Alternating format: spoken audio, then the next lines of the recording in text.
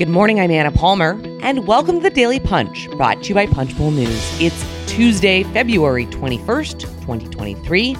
Let's get into the mix. Here are your Washington headlines of the day. Number 1, Congress overseas. Number 2, the battle over the CFPB is coming to the fore. And number 3, a look around the fundraising circuit with January numbers coming in. All right, let's get to the top story of the morning. We are leading Punchbowl News AM with a look not only at President Joe Biden's historic trip to Kiev on Monday, but he's not the only high-profile overseas trip we're watching with Congress on recess, and they are all geared towards strengthening international alliances against Russia, Iran, and China.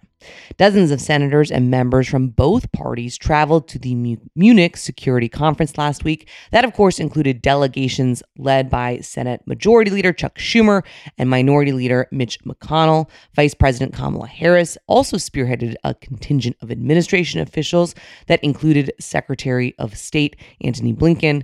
From Munich, Schumer's co-del headed to India, where the group met with the Indian Prime Minister. This is Schumer's first co-del as Majority Leader and just the second in his 25 years in the Senate.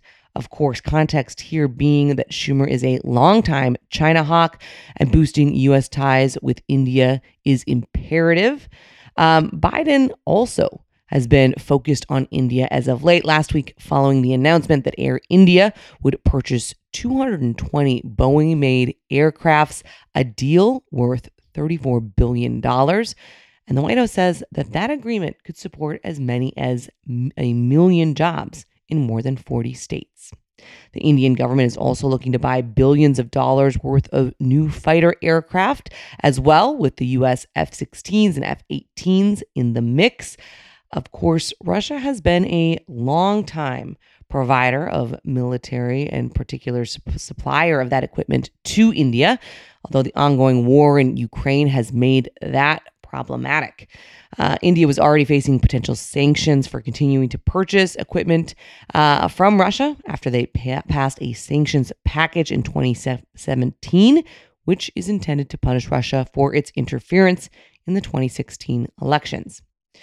Separately, McConnell is leading a group of Republicans in the United Arab Emirates today, and they are expected to meet with the president there. McConnell's delegation includes freshman senators Katie Britt, the Republican from Alabama, Pete Ricketts, the Republican from Nebraska, Ted Budd, the Republican from North Carolina, and Mark Wayne Mullen, the Republican of Oklahoma, among others, just showcasing that while there's not much happening in Congress, particularly during this recess week, lawmakers are flexing their ability to stay relevant, not only in the U.S., but certainly when it comes to foreign relations.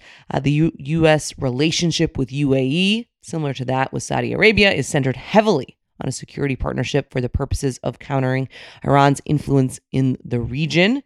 That it has become more complex and controversial as many Democrats have questioned the benefits of those ties given the country's poor human rights conditions, as well as the blow up recently over the decision by OPEC to cut oil production amid the global supply shortage brought about by Russia's attack on Ukraine.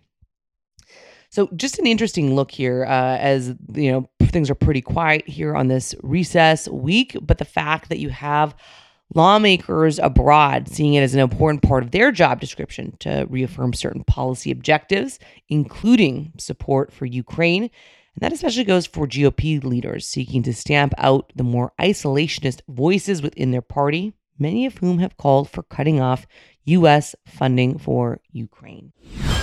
All right, let's go on to the second story of the morning. Our very own Brendan Peterson has a very interesting look at how House Republicans are gearing up to reintroduce a bill in the coming weeks that would overhaul the structure and funding of a key consumer finance watchdog agency.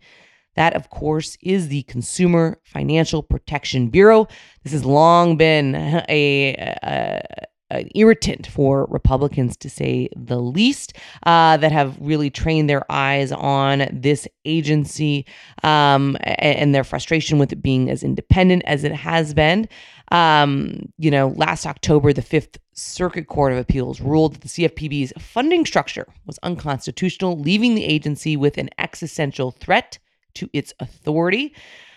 This is a fight that is widely expected to end at the Supreme Court, where the conservative majority has consistently ruled against the independence of federal regulators.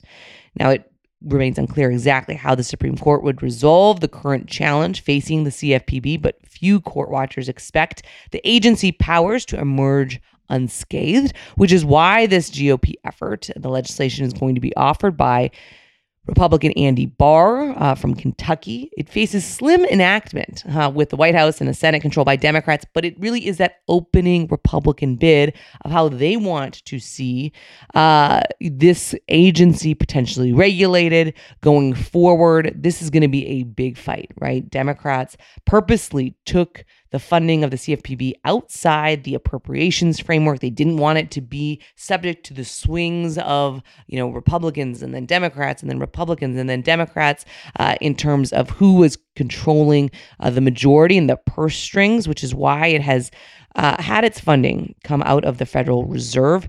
So this is going to be something that is just the opening salvo for a long time fight that has been going on, that continues to go on. There are a few regulators that Fed Republicans love to hate as much as the CFPB. And change here would almost certainly usher in fierce fights about the agency's budget for years to come, even in a divided government. This all but ensures a fight to determine the agency's future would be a brutal one, Brendan writes, and something we are going to continue covering as it makes its way through the legislative as well as the courts. Let's move on to the number 3 story of the morning, the money game. We are always watching this very closely. It is January's monthly filing time, and here's where the committees stand.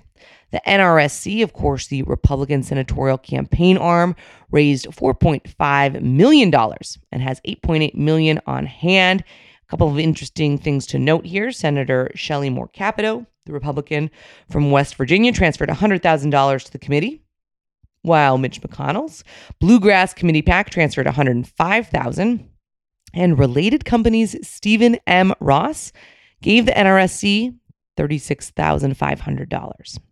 Meanwhile, the DSCC, the Democratic Senatorial Campaign Committee, raised $4.6 million and has $7.9 million in the bank. Senator Alex Padilla, Democrat of California, transferred $125,000 to the campaign committee, and the committee also paid off a $2 million loan. Really interesting here. The Club for Growth Action PAC has $6.2 million in the bank.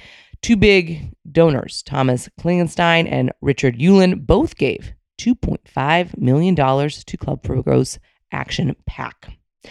With that, thanks so much for listening. We appreciate it. Of course, the best way to find out about the Daily Punch is for you to share it on social media with your friends. Tell folks that they need to listen to us. We really appreciate it. You can also sign up for our free morning newsletter at punchbowl.news. Have a great day and stay safe.